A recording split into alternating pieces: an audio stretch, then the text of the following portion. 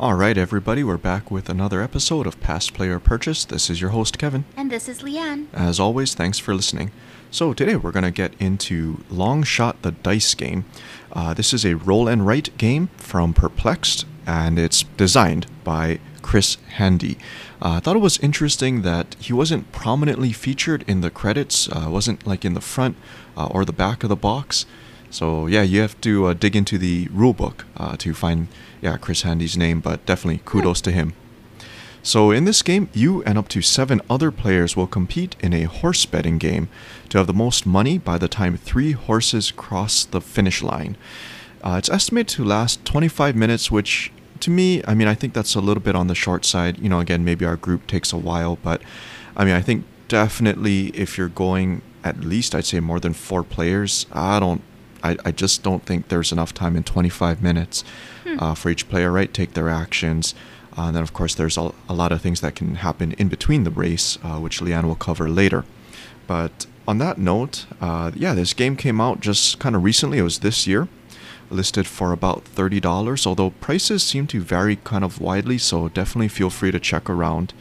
There's a lot of different choices to be made in this game, and it is a push your luck. Although, as they say, sometimes you have to take the long shot to win. Yes, that is the theme. Yep. Long shot. All right, and with that in mind, we'll turn things over to Leanne for the mechanics. Long Shot the Dice game is a literal horse race in board game form. There are 8 horse meeples that move around the racetrack on the central board. Each player has a player mat that they use to keep track of their bets on the different horses, and everyone starts with $12. Throughout the game, you write on your player mat with a dry erase marker to update your bets, your money in hand, and other aspects of the game. As Kevin mentioned, the game continues until 3 horse meeples have crossed the finish line, first, second, third place, and the winner is the player with the most money at the end of the game. On every round, the starting player rolls 2 dice, so one is an 8-sided die with 1 side for each horse, and the other is a 6-sided die that tells you whether the horse that is rolled moves forward 1, 2, or 3 spaces. For example, the die roll might tell you to move horse number 6 forward 2 spaces. In addition, each horse also affects 1 or more other horses. So next to the central racetrack board, there are 8 horse cards that tell you which horses get to move forward 1 space every time that horse moves. So for example, the card for horse number 6 might indicate, and this is totally made up, it might indicate that every time horse number 6 moves, maybe horses number 3 and horse number 8 also each move forward 1 space. And this creates the raced feeling to the game, and it's very important. After the die roll is resolved, every player gets to take 1 action, beginning with the starting player. And here are the various things that you can do. So, option number 1, you can buy the horse that was rolled by paying the cost of the horse in the top right of the horse card. So everyone starts off not owning any horses, but this is one thing you can do is buy horses throughout the game. And this can be advantageous because if your horse finishes in first, second, or third place, you get the purse. Each horse also confers a special benefit or ability which is written out on their horse card. So once you buy the horse, you get to use their ability. And the game comes with several variations of each horse for more replayability. Second option for actions is you can bet up to $3 on the horse that was rolled. If you already have a bet on the horse, you can add up to $3 more to that bet. Third option, you can put a jersey on the horse that was rolled. And this means that on that horse's card, you can mark any unmarked horse, so in future turns, that horse will also move forward on the die roll. So for example, to go back to our sample scenario, you might choose to mark horse number 1 on the card for horse number 6, so that in the future, every time horse number 6 moves forward on a die roll, horse number 1 will also get to move forward 1 space. Option number 4 for your action, you can put a helmet on the horse that was rolled. And this allows you to still bet on the horse in the final 1/4 of the racetrack. So at that point of the track, the horses cross over a no bet line, and the only way to still bet on horses past that line is to have put a helmet on them. And last but not least, you can visit the concession, which is, like a small bingo card in the top left of your player mat, and there are circles for each horse. Each horse is represented twice. When you choose to take the concession action, you mark off the horse that was rolled. During the game, whenever you complete either a row or a column, you can take a one-time bonus, like gaining $7, moving a horse forward 3 spaces, moving a horse backward 3 spaces, making a free $3 bet on a horse, buying a horse for free, etc. After everyone takes their action, the starting player passes to the left, the new player rolls the die, and the game continues. And you just keep going, and that's Long Shot the Dice Game. Perfect. And just a kind of quick note too. So there is a asymmetric start. So everybody, has their own kind of starting card, if you will, that you get, and it tells you what to mark off in the concession/bingo card area, as well as what starting bets you get to have. Kind of free starting bets. Yeah. You get 2 horses that you've placed bets on that you still start with $12 at the start of the game. Yep. So it just kind of helps keep everything a little bit interesting at the beginning, right? There's some different incentives to start off with. But that being said, we'll go ahead and get into our notes. So, on my side with the positive notes, I'll actually start with the artwork in this case. So it was kind of neat for me. It reminded me of the cartoons from the Hanna-Barbera times, like the different, I guess, was that like the Flintstones, the Jetsons? Hanna-Barbera, Flintstones, Jetsons, Tom and Jerry, Looney Tunes, like that kind of era? Well, I think more specifically like the Hanna-Barbera stuff. Oh. So, yeah, there's just something about like the kind of angular artwork, the colors. I don't know what it is. The shading, I don't know. But yeah, it just seemed kind of neat.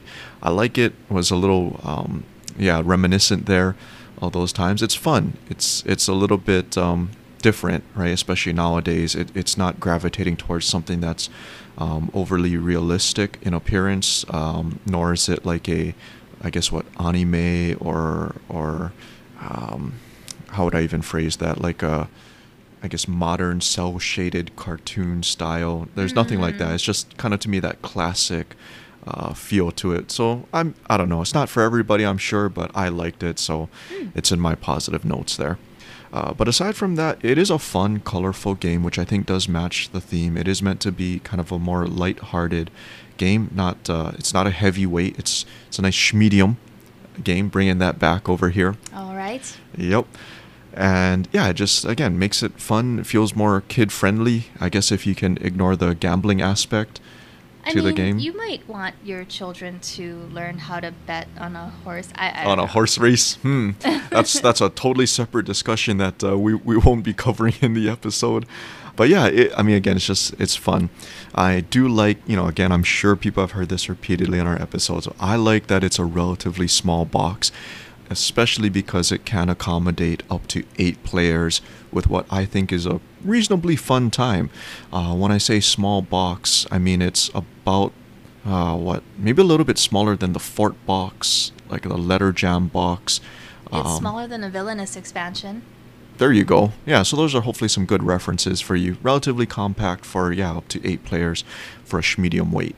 So I think maybe the last one would be Citadel's, a little bit bigger than a Citadel's box, I think. I don't know. People can bust out their measuring tape.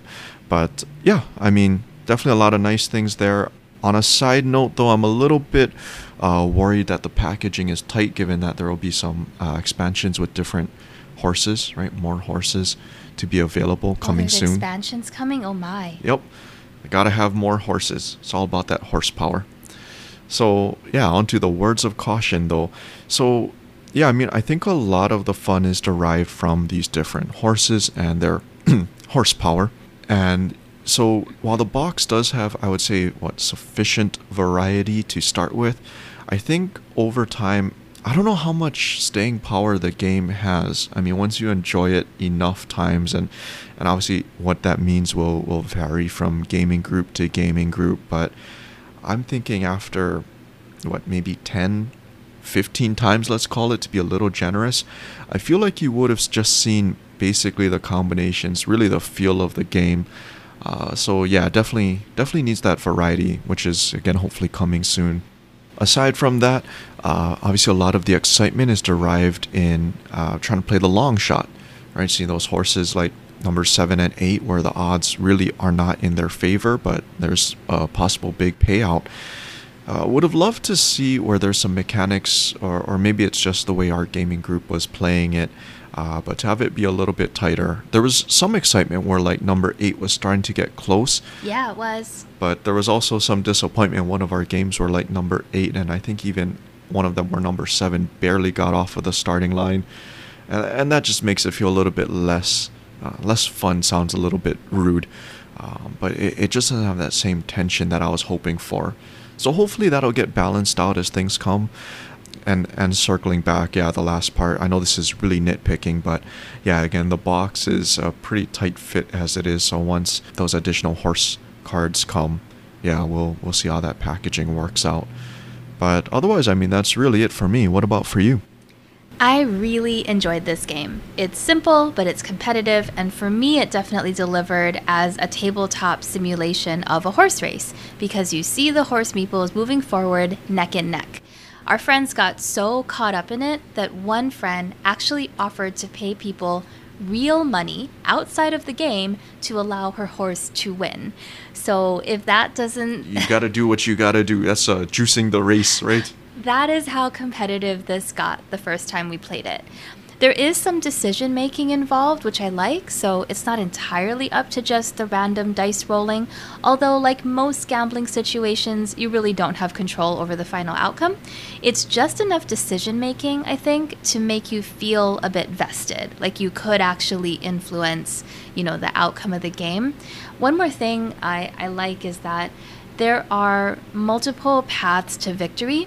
So even if you don't own a horse that ends up in first, second, or third place, depending what your bets are, and depending on horses that you've helmeted and jerseyed, and maybe concession money that you got, you could still really be in the running to win this game, because it's ultimately about the money. It's not about where your horse placed.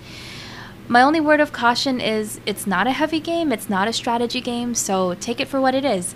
Have fun rooting for your horse, and I think for maximum enjoyment, definitely play with a lively group that will get into the betting spirit. You have to really lean into the theme, and I think that's how you're going to get the most fun out of it.